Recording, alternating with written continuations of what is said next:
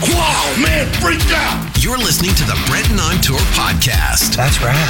He travels the world running concerts and searches for the best coffee, people, and amazing stories so you don't have to. Pay attention, you're going to learn something for a change. This is a show about all of those things and much, much more. You're blowing my mind right now. I hope someone's recording this. So settle in, pour a cup of amazing coffee. He's a coffee snob, by the way. Crank that ghetto blaster and enjoy the 150,000 ranked podcast in the land.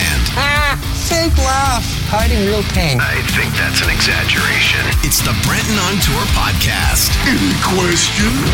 Here's BD.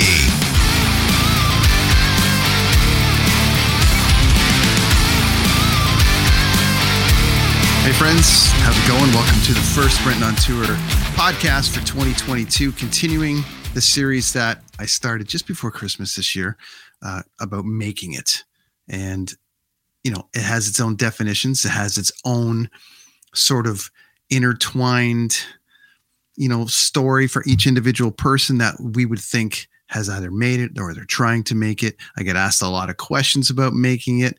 I don't have all the answers, but I wanted to bring some people on that I would feel have made it.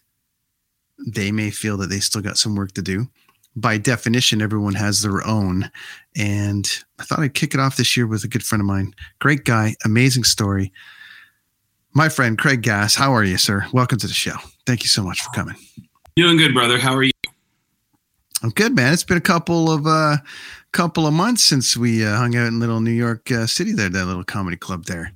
At the comic strip there. That was a great night. That was awesome. Good to see some New York comedy. A weird thing for me is it was on September 11th, and that was just, you know, I had a day off in New York, and I'm like, I was in Secaucus actually. I don't know if you've ever done a gig over in Secaucus, but I was in Secaucus staying, and I'm like, I gotta come to New York City and spend the day on September 11th hanging out. Turns out you were there doing what you do best, which is making people laugh, and you invited me down to the show, and I appreciate that. And it was great to actually get to the very famous comic strip and see you do your thing. So thanks again for that, and great to see you again, man. So thanks for coming on.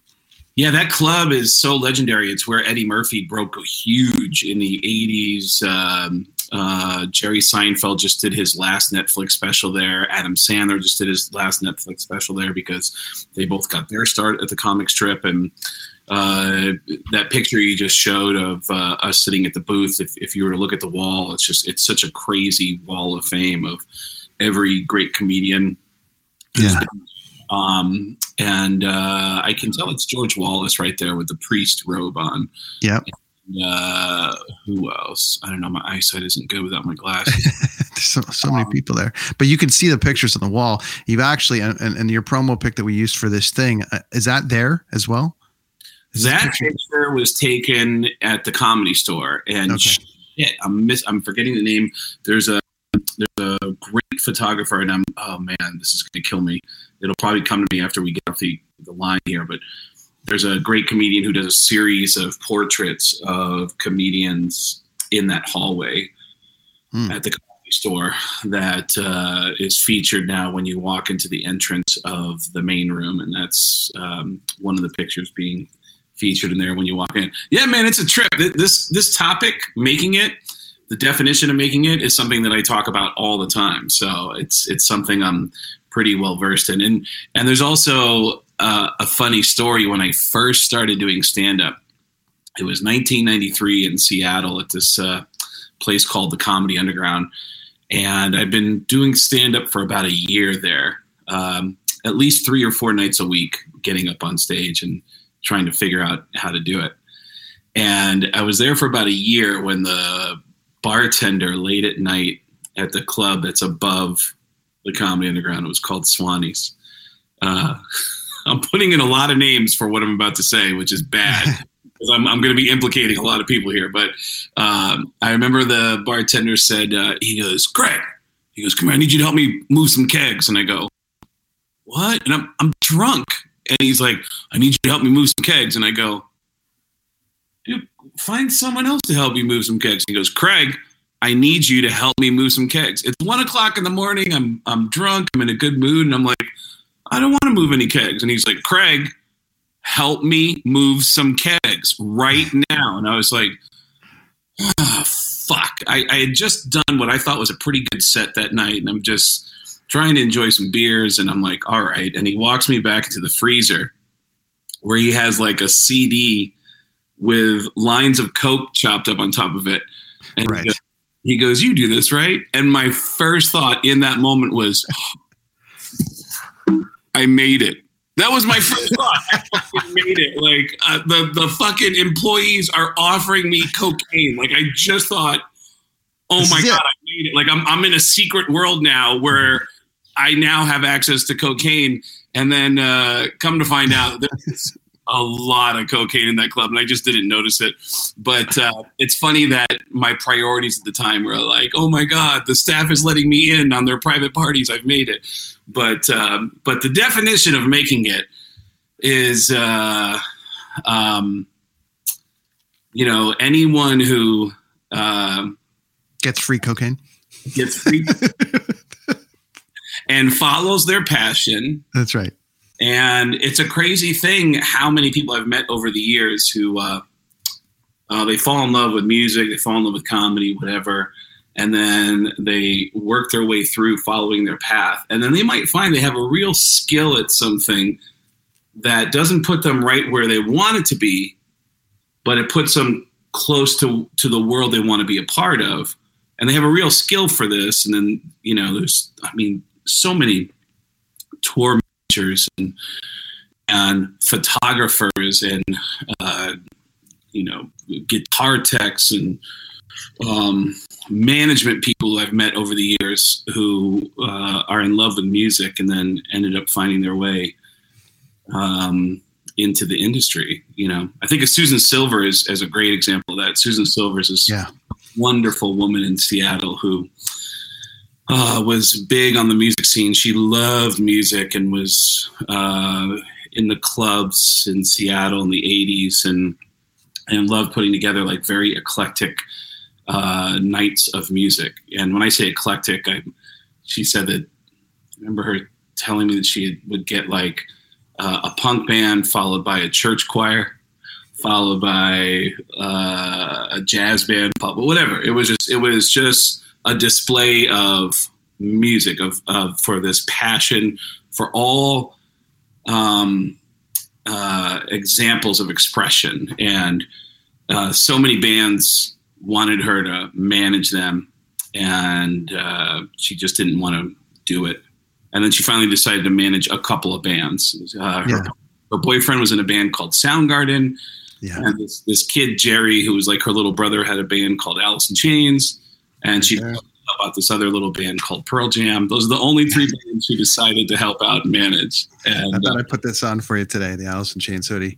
But, oh, yeah! I finally met her. I met her a couple of years ago, finally, on that Korn and Alice in Chains tour, where I saw it. See, Craig and I have a habit of running into each other at very random places. Mm-hmm. So I hadn't seen you in a few years, and then you're backstage at New York at Montauk there at the amphitheater on that show, and then I had met Susan on that tour because she was working with Alice in Chains. So that was cool, and she was fantastic and great. So yeah, he's an amazing human being. But yeah, there's from your point of view, where has the conversation gone from your point of view in covering this topic? Well, the general consensus, and everyone is very modest, which, is to be expected. People would be like, oh no, I haven't made it. And they've run concerts all around the world. Our buddy Chad Guy was on a couple of weeks ago, and, he's with Kiss all year and doing stuff, as you know, and it's like, for someone in production, like what I do for a living, or someone that's, running concerts, there's an end game. Like there's the Beatles, and there's like, McCartney, there's Kiss, there's the Eagles, there's these big giant bands that we, if you get on the radar or you work with them, you would feel like you're making it or something. And especially taking a tour like Kiss around the world, the last tour, you would think that Chad had felt that he made it, but he's still searching. He's still going after it. And so the general consensus on this topic is that people are being modest and saying that they haven't. And we'll get into that with you in a minute. But I feel like that's, going to be a common theme. And I think that's okay. If every single guest is modest and says, I'm still trying to make it, but they've backed it up with like a substantial amount of things, then it's still fine. I mean, the journey never ends. As I said, the top of one level is the bottom of the next for almost every single profession. So I do want to ask you about that when it comes to comedy. But for everyone listening at home that's not familiar with your story, you've got an incredible story. I know you told it a billion times. So if you can give me the Coles Notes version so you're not sick of telling it on this show, I would love for you to fill people in on how that, your history came together for a minute before we dive into comedy, and my questions for you on that side. I'm a stand-up comedian who's mostly known for doing voices, and I've always been able to do any voice that I hear because of how I grew up. My entire family is deaf, and growing up in a deaf family, I couldn't learn how to talk for my family. I learned how to talk by copying all the voices I heard on TV. So I've always been able to mimic any kind of voice that I hear, which led me into radio, which led me to Howard Stern. And then Howard Stern led me to acting roles on a bunch of TV shows. And because of Howard Stern, I've been paying my bills and my mom's bills for the last 20 years, 21 years, 22 years now.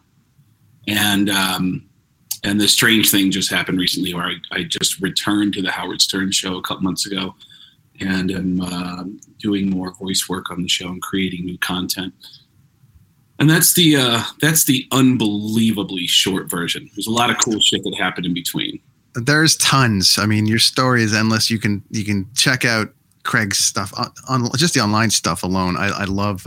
I was first introduced to you on this. I first saw you on the Gene Simmons roast on Comedy Central. So that's where I had saw you do this thing, and it was incredible. I have an interesting question for you on comedy. Mm-hmm. So I've read and I like to study a bit on comedians. I'm a big Seinfeld fan, but I'm a big stand-up comedian fan in general. And it seems like getting the laugh is the medicine, but the journey to getting the laugh is also, the big reward for you guys, because you're clubbing every night and you're doing stuff every night and all the rest of it. So making Gene Simmons laugh, for instance, or making Howard Stern laugh. We talked a couple weeks ago. You did an incredible Sam Kinison bit, and you had Howard laughing, and I was like, to me as a comedian, if you can make Chris Rock laugh together, if you can make your friends laugh, your peers laugh, and they think you're funny, part one of making it does that satisfy you, or do you want more? Of course, man. There's all these crazy little things that happen along the way where you're like, holy shit, did that fucking happen? I mean, I just leaned so far into comedy because I'm so head over heels in love with stand-up comedy to this day that I just dropped everything and just kept running towards it and just kept doing it 4 or 5 nights a week. And I just wanted to marinate in it. I even found out a long time ago that it was next to impossible to get work if you're dirty on stage. And one of the best things that ever happened to me is I gave up hope on making money. All right, well, I guess I'll be one of those comedians who doesn't make any money. I'll just, but I love it. I love being around it. So I was doing it for the love of it for years and years and years and years. And then when Howard put me on his show, I had so much experience at that point that it just went, I had no idea how big it was at the time. My only goal when I'm in a studio is to make those 3, 4, 5 people in the studio laugh. Right. And you don't think anybody's listening, but you hear feedback about it. And especially at your shows, oh man, that was so great on Wednesday morning when you said this and that. And it's oh, okay, you heard that. Fuck, that's cool. But with Howard, I would get text messages from all over the country and from people in the industry, from, hey, so-and-so's a fan of yours. And I was like, you're kidding. It's oh, well, they're a big Howard Stern fan. So I kind of got trapped in that net of, and it's happening again with Howard, getting back on the air with him. I'm starting to get the same kind of feedback from people. And starting to get the same kind of, hey, are you available to audition for this or that? It's already starting to happen again. But yeah, along the way, when you have those little moments, Carl LeBeau, who is one of the greatest, funniest comedians that ever lived, unfortunately just passed away less than a year ago. He told me an amazing story about being at the Comedy Store in the early 80s, and that he had done a few things with Richard Pryor. And Richard Pryor showed up at the Comedy Store, and when he pulled up, all the comedians just kind of like stood in awe of him walking from the parking lot into the Comedy Store, and they all just stared at him, and Richard just kind of looked and kind of nodded at people, and then he saw Carl, and he goes, "Oh, hey, Carl, how's it going?" And Carl immediately went to the payphone at the Comedy Store, called his dad in Texas, and said, "Dad, Richard Pryor knows who I am." And I had the same thing happen. When he told me the story, I was like, dude, literally within the last year, I was at a club in New York. Chris Rock came in, and then he did a set, and then he was hanging out with a couple of his comedian friends at a table. And I kept walking by the table just casual, like just trying to like see if anybody would like want to maybe stop and talk to me or something. And a comedian friend of mine, Godfrey, was sitting at the table with him. And Godfrey goes, "Yo, Craig Gass, what's happening, man?" He goes, "Chris, you know Craig Gass?" And Chris Rock goes, "Shit, yeah, everybody knows who Craig Gass is." And I was like, and I ran outside. I got on my phone, and I called my ex that I was dating at the time. And I was like, "Babe, Chris Rock knows who I am." I literally had the same conversation, 25 years later with somebody so it's like you get into it because you love it. Mm-hmm. And then along the way, there's just, I'm always telling people who want to do stand-up comedy, if you love it, don't worry about money, because you won't make any. You will not make any money for a long time. You have to do it because you love it. And if you love it, your life is going to become, just the experiences alone are going to be an embarrassment of riches. Just I can see that just from okay. So the night that I was in New York with you, or that you invited me out to the show, again, thank you. But when you invited me to this place to see it, I think Michael Rappaport was on there. You'd made a few comments about how you were making your way through the city, and then you were following, or Michael was following you or whatever. And you guys were doing 4 sets a night. And I study up on stand-up because I just love it so much, and everyone's doing the same. It amazes me when Jerry Seinfeld, for instance, has to go and work out material in a room or something. But I totally understand it.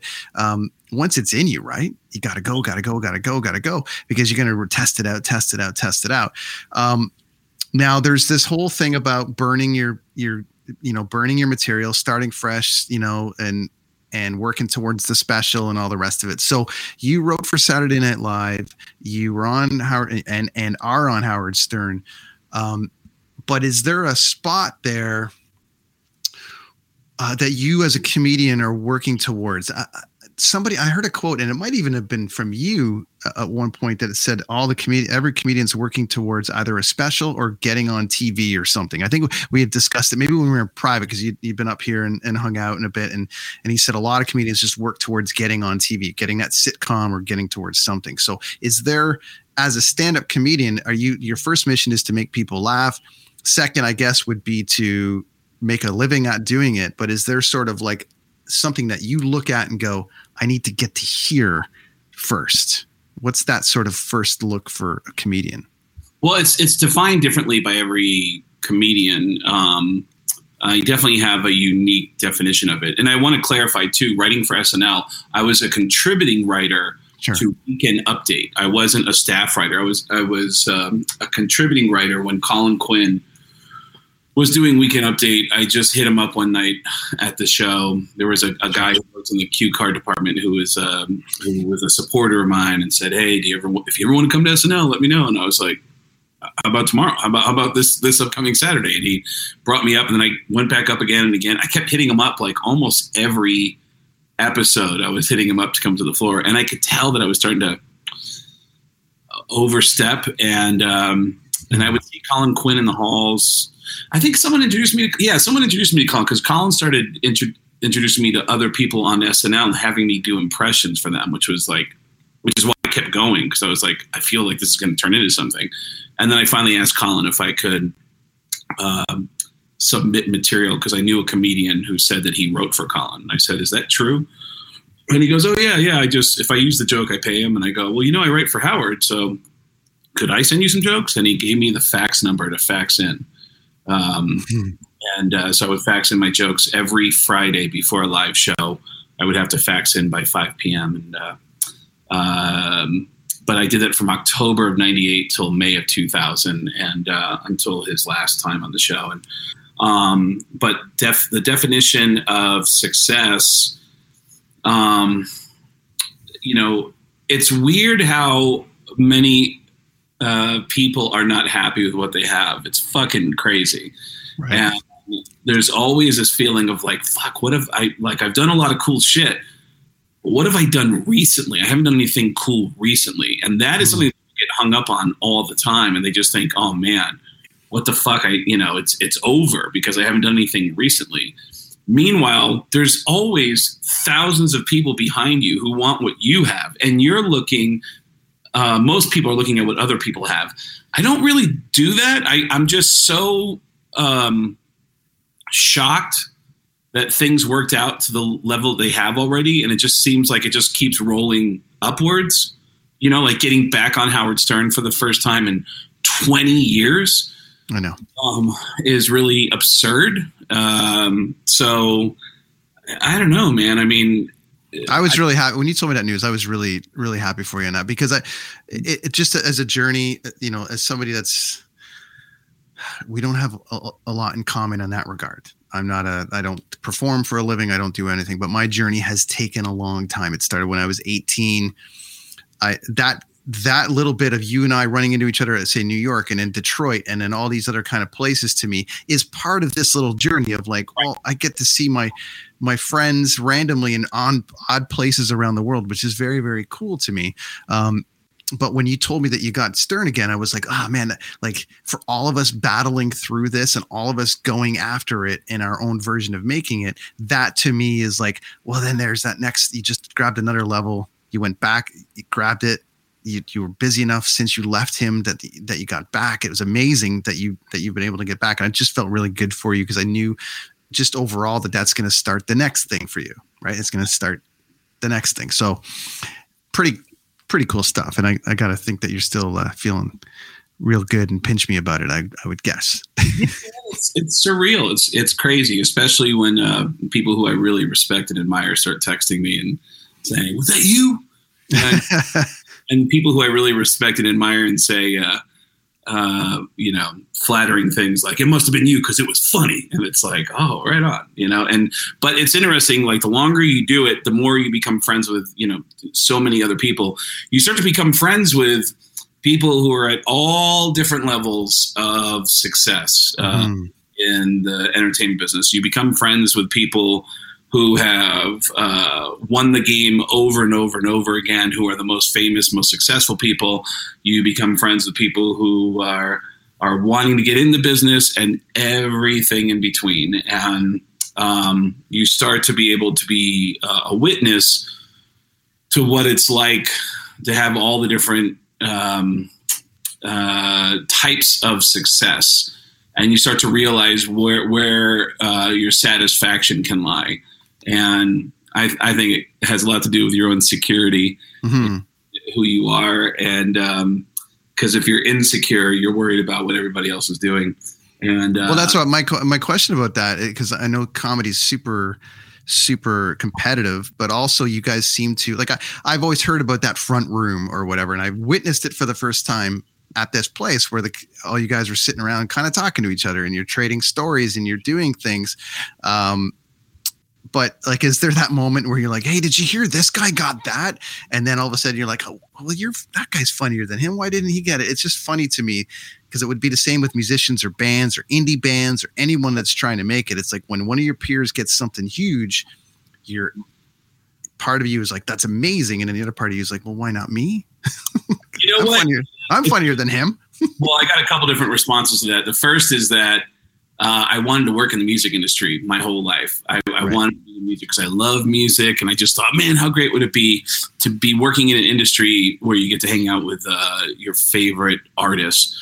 And I I do that now as a comedian, and holy shit, would that have never happened if I was working in the music industry? Because every musician I know, most musicians I know, have said, like, kind of at the very least passive aggressive comments about other musicians that I'm also friends with. And I realize, man, if I was working in this business, it'd be like, oh, I'm not, that guy works with that guy, so fuck him.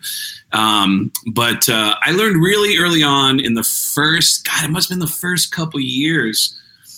I was at the Comedy Underground. I just started doing stand-up. It's the early to mid-90s. And a bunch of comedians were talking shit about successful comedians that they didn't think should be successful. And one of the guys in that group that I started out with Josh Wolf, Brody Stevens, who's passed, Joey Diaz. Joey Diaz showed up like a year after us, came up from Denver, I believe, and was on the run from something in Denver. And but I remember Josh Wolf, who went on to be really successful with Chelsea lately and his own stuff now that's really killing it. Josh said, hey, listen, man, that guy sells tickets. Like, who are any of us who can't sell tickets, who are trying to get stage time just to learn how to do stand-up comedy? Who are any of us to judge someone who can sell tons of tickets every night? Right. Who are we to say, like, what's funny and what's not funny? I mean, clearly we're not the experts on that. And I always think of that whenever I hear comedians, and it's surprising who does it, but the comedians I hear sometimes on a podcast who will talk shit about people they think are not funny, or successful. And it's like, you know what, man? You're not Dave Chappelle. You're not Dave Attell. You're not, like, who is anybody to say what's funny and what's not funny? If somebody's selling tickets, then clearly they are funny, because there are people who are paying money to show them that they agree with them. So, what do you say to the term and that everyone can be funny for 5 minutes? I've definitely seen, like at open mics, there are people who will go and do an open mic for the first time and bring 20, 30 friends of theirs to support him. And then they'll have that support for that 5 minutes while they're on stage. And I'm laughing because I did that 30 years ago. I brought 30 friends to watch me do stand-up for the first time. Never wanted to be a stand-up comedian. And I fucking ate it with 30 of my, that's how bad I was. That's no different than indie bands bringing 50 of their friends. I mean, if you've ever, if you know any musician friends of yours that played in indie bands, and it's like a lot of clubs in the 90s and stuff like that, where it wasn't necessarily pay to play, but kinda like it was sort of like, if you want to come in, you gotta bring 100 friends, and you could be the worst band in the world, but you got to get 100 friends in there. You sound like Pearl Jam. So. You know what? It's funny. I was going to share a story, and I don't know if I'm out of turn for saying this, but Mike, who plays guitar for Pearl Jam, was telling me his story about before he made it in Pearl Jam, that he was in this band called Shadow, and their mutual friend, Duff McKagan, was like a couple years earlier said, I'm going to LA to be a rock star. And he did. He went to fucking LA and became a fucking rock star.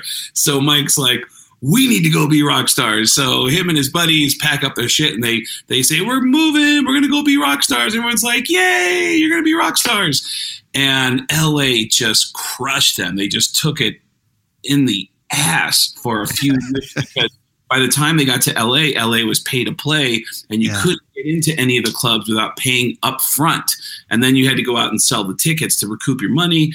And so it was a very demoralizing experience. And I'll never forget Mike saying that when he got back to Seattle, and I hope I'm not out of line for sharing this, but Mike said when he got back to Seattle, after telling everybody, hey, we're going to be rock stars, and then they had to go back home, he said, I became so depressed that I actually became a Republican. He said he started wearing penny loafers and became a Republican, and then got a phone call at some point from Stone saying, hey, I don't know if you heard, my singer passed away, and I want to know if you want to get together and just write some music. And they went to the attic of Stone's parents' house and wrote some music. Yeah. And put this band together, and that band just went, just took right up. And that's Pearl Jam for everyone. For you young listeners that don't know anything that doesn't rhyme with Machine Gun Kelly, it's Pearl Jam. So there you go. Well, it was Ricky Blaylock to begin with, and they changed. That's right. Now, did you, a couple more here for you, I'll let you go. Where was the moment for you on this journey where there was the one laugh or that one moment where you're like, I got this and I think I can make a living at this and I think I'm good. Like there was maybe that first phase of your version of making it, but you're like, I think I'm good. I think I got this. Well, it's a little bit of a long-winded story, so I'll do this as quickly as possible. So I ate it hard with no intention of wanting to be a stand-up comedian. I didn't want to do stand-up. I just was told my whole life that I was funny and I should do stand-up. So I was like, all right, I'm going to sign up for an open mic and give it a shot. And I told a whole bunch of my friends, and 30 of my friends showed up at this comedy club in Tucson, Arizona, where I was living at the time. That's where I spent my formative years. And I ate it hard. That wasn't the bad part. The bad part was getting off stage and watching open micer after open micer shit on me. And they didn't shit on me in a funny way. They shit on me like, man, that last guy sucked. Was that you? Dude, why are you here, man? You are not funny. You suck. Like it was straight up bullying is what it was. And I remember I got the reason why I bombed is I had no idea that you're supposed to prepare material. Right. I thought it because it looks like people just go up and just start talking. And I'm like, oh, shit, I can do that. And then when you get up on stage, it's like, holy fuck, man, these lights are so much brighter than I thought they were going to be. And the microphone was so much louder than I thought it was. And it was just the feeling of everybody staring at you going, is the most intense pressure I had ever felt. And I just simply said, I can't do this. And my hands were shaking so bad, I couldn't even put the mic back in the stand. The MC comes on stage and he shares a quick little, like, all right, ladies and gentlemen, if you want to see the rest of Craig's performance, come back to the 9 o'clock show and he'll finish that set. But everything else that went up just fucking shit on me. And for 3 years, that became this black pit in the bottom of my stomach that I couldn't do in a professional setting what I had been told my whole life was the most natural part of my personality. And it haunted me at fucking anywhere I went with my, like I remember going to weddings and I would try to stand up and go, hey, I'd like to say a few words because I've known you two for a long time. And I just wanted to say, and someone in the back of the room would go, I can't do this. And I'd be like, who said that? Like, oh, it fucking haunted me for 3 years. And then a radio DJ in Tucson, a guy named DC Collins, I brought in a band that I was managing to promote some shows at his station. And he said, I ended up taking over the interview and doing a bunch of voices. And he came up to me after the interview and said, dude, how many voices do you do? And I said, I don't know. I've never counted, but a lot.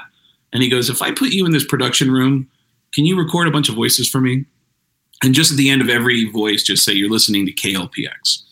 And I said, sure. And he locked me in the room and I just talked to myself for an hour. And then he called me a week later. I was still living with my mom. I was like 22 years old, still living with my mom. And he said, hey, dude, what are you doing? And I go, oh, just hanging out at my mom's place. What's going on? And then I heard him introduce a song on the radio. And then he played my voice. Doing, I think it was Sam Kinison. And I was like, was that on the air? And he goes, yeah. And I go, fuck, why didn't you tell me I could have recorded that? Like, holy shit, that's crazy. And he goes, hold on. I want you to hear something. Hello, KLPX. Hey, man, what the... Was that Sam Kinison you just played? He goes, no, it's my friend Craig. You want to talk to him? Hey, dude, that was funny, man. Wow. Holy shit, you sound just like him. And then he goes to the next call. Hello, KLPX. Yeah, I have a question. I just heard the thing you just played with Sam Kinison. Didn't he die? And he's like, yeah, he did. He died, but that was my friend Craig. I got him on the phone. You want to say hi to him? And he let me talk to all these listeners, all these callers. And he said, hey, man, when I play a song on the radio and I get more than 3 calls about a song, that's a hit song. And every time I play one of your voices, I always get a few phone calls about it. And I just wanted to call and tell you that I don't know what you're planning on doing with your life, but I really feel like you were put on this planet to be a stand-up comedian. And I went, oh, dude, I tried that and it sucked. And I explained what happened. And he goes, yeah, but you're so natural. He goes, you need to go back to the comedy club and do it again. And just before you go on stage, just say, I'm funny and I belong here. And I actually did that. I went back to an open mic, and right before I went on stage, I was like, I'm funny. I'm funny. I belong. And I went up on stage, and dude, it was the easiest fucking thing I've ever done in my life. I couldn't believe how easy it was. And I kept doing it. And then all of a sudden, I mean, it hit me literally that first night. There was a guy in the room filming a documentary about stand-up comedy. I think it was called Open Mic. And he captured that first time on stage of me, and he put it into his documentary. And all of a sudden it hits me like, holy shit, I'll bet I could do this for a living. And oh my God, I can get revenge on all those fucking assholes who made fun of me 3 years ago. And I started going at it with a vengeance, not only to figure out stand-up comedy, but to get revenge on anyone who reminds me of those fucking assholes from that first night when I started to do stand-up comedy. Moved to Seattle, and it worked. Within 3 years, and actually within a year, I got banned from every major comedy club in the Pacific Northwest except for 2. George Carlin heard about what I was doing. George Carlin became a mentor. Flew me to LA a couple times. Howard Stern put me on his show, and then it just started going from there. So that clicking of that first time of realizing, holy shit, I need to be confident in myself. And because I know I'm capable of doing this, that was the moment. And it required the entire explanation. So forgive me. That's fine. It's a podcast life, so it's not like we're on a time limit. I'm sure you got some gigs tonight, though. I love the Bellagio in the background, by the way, with the fountain. Anyone listening, you need to watch this. Craig's got the best.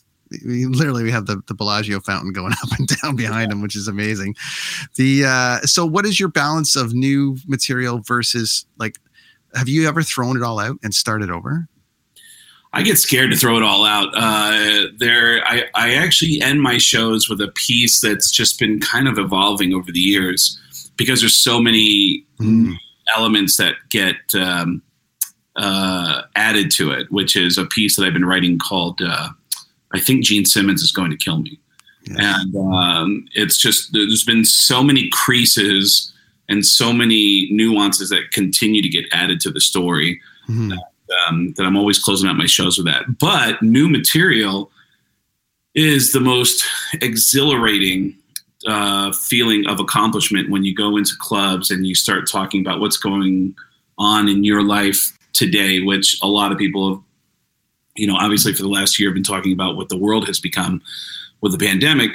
But however you're fitting into today's chaos and chaotic world is it's cool. It's a great feeling to go in and get laughs at new ideas, because there's something that happens when you introduce an idea on stage in stand-up and you get huge laughs that you kind of back up and you go, yeah, that is funny, because, and you start adding shit to it that you never thought of.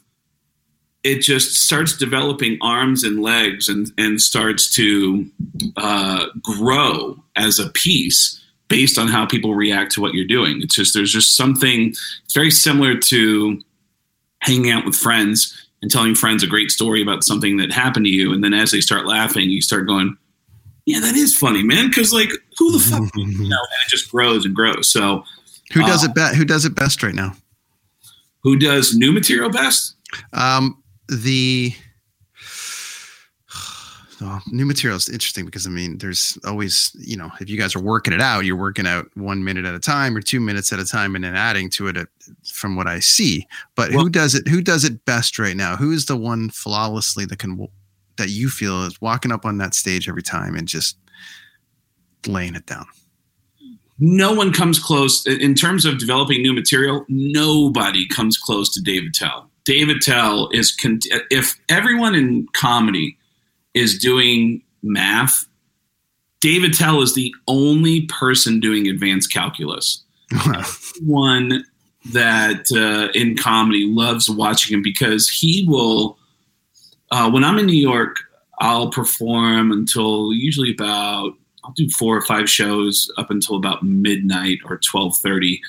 And then I always like to jump over to watch Dave. Dave likes to go on around 1:30 in the morning or 1:45 a.m.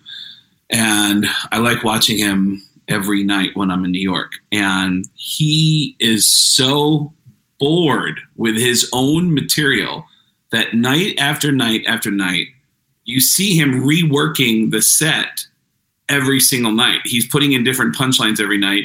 And then I've seen him get annoyed with audience members who laugh too hard. Like it bothers him that they're enjoying it that much. Fucking crazy. And all comedians who've noticed it take notice in a way that they're inspired. It's not just inspiring. It's intimidating because he just cannot stand to do the same material. Which is fucking crazy because we're all doing that. We're all working night after night after night. Whatever we're working on, we're just adding, the Gene Simmons thing I'm telling you about is something I only do when I headline around the country at the end of my show.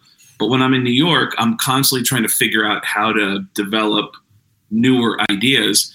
And it's crazy to watch Attell do his thing. I also like watching Chappelle because Chappelle is just the guy that's changing and elevating the entire art form. He's just truly someone who is changed the game in a way that nobody thought was possible. He's a philosopher. He's brilliant. He's a brilliant human being. But for me, I'm still so in love with comedy that I am grateful that I get to see all these guys for free whenever I want to. That's amazing to me. So final question for you before I let you go and do some sets tonight. Has Craig Gass made it? I've made it in that I haven't had a real job in over 22 years now. That is success to me, that I haven't had to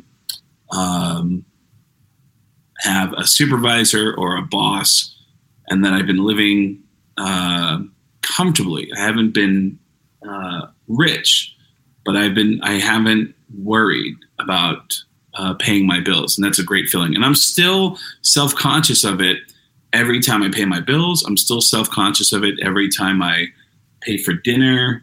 I cannot believe that this is happening because I'm doing something that I love, because I have figured out how to make money doing something that I am the biggest fan of.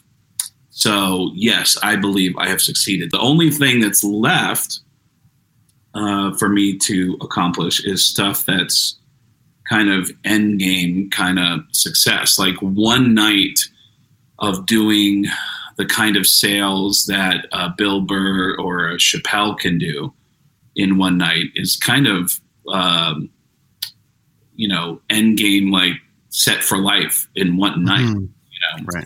Kind of money. So that's the only thing that's left, is getting to a level of success where you don't ever have to worry about anything anymore in terms of your bills. So, but you're gonna have a lot of fun. You're gonna have a lot of fun working through that to get to that. That's the best part. That's 100%. That's what this whole thing up to now has been.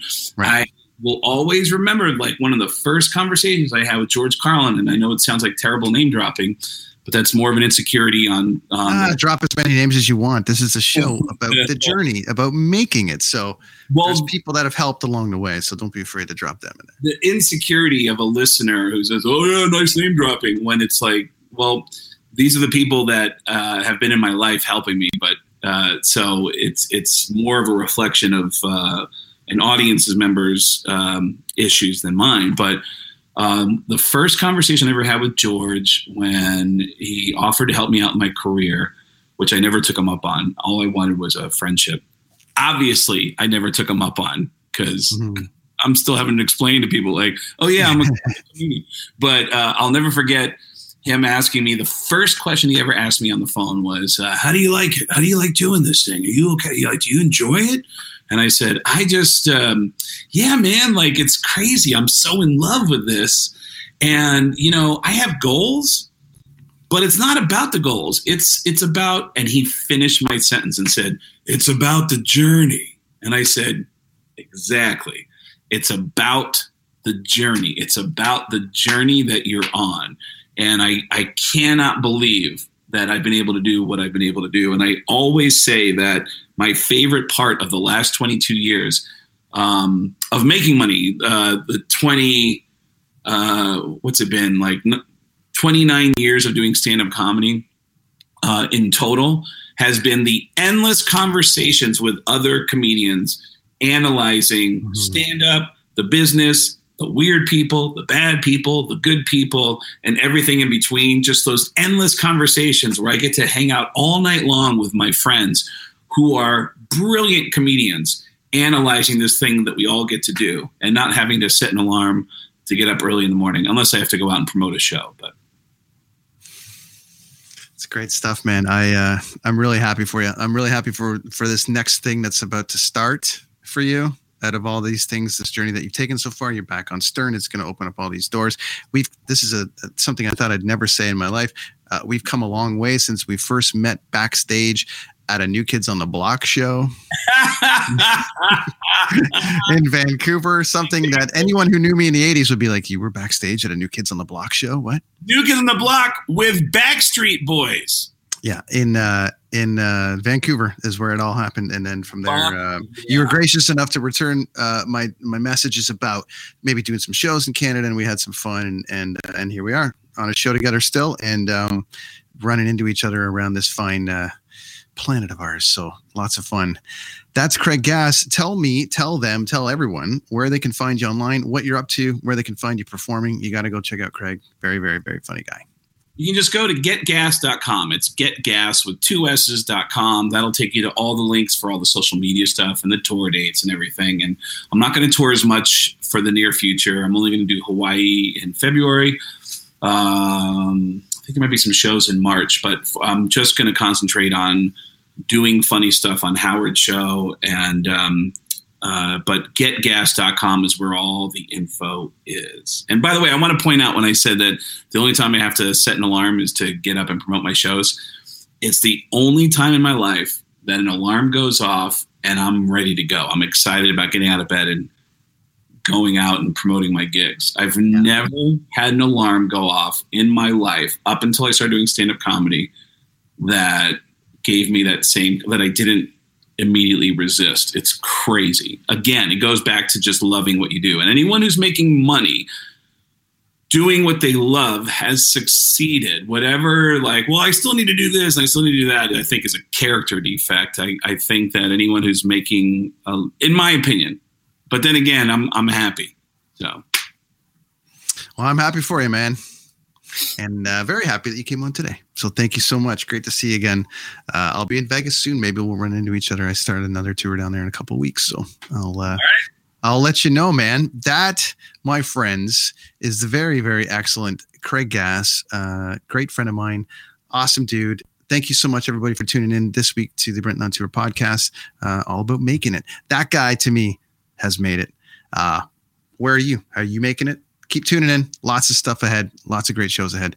That's the Brenton on Tour podcast for another day. Thank you very much, everybody. We will see you next week.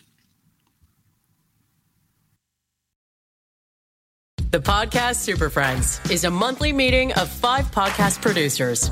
Hi, I'm Katherine O'Brien from Branch Out Programs in Baton Rouge, Louisiana. I'm John Gay from Jag and Detroit Podcasts. I'm Matt Kundle from the Sound Off Podcast Network. I'm David Yaz from Pod 617, the Boston Podcast Network. And I'm Johnny Peterson from Straight Up Podcasts. Together, they form the Podcast Super Friends, an alliance of podcast masterminds sharing best practices, insights, and discussions to help make you a better podcaster. Follow or subscribe to the show on Apple Podcasts, Spotify, Google Podcasts, or at soundoff.network. I'm Jeff Woods, and I'm shining a light on music and the rock stars who make it. He just was one of those people, he stood out. He was a magic guy. He really was a magic guy. We all have faults. He had the same amount of faults as we all had. This was before Led Zeppelin. Robert was full on. I mean, he was Led Zeppelin without the band behind him. He had the hair, the jeans, the whole thing, you know, and he was amazing. The Records and Rockstars podcast, heard around the world and yours to hear wherever you get podcasts. All the episodes from JeffWoodsRadio.com.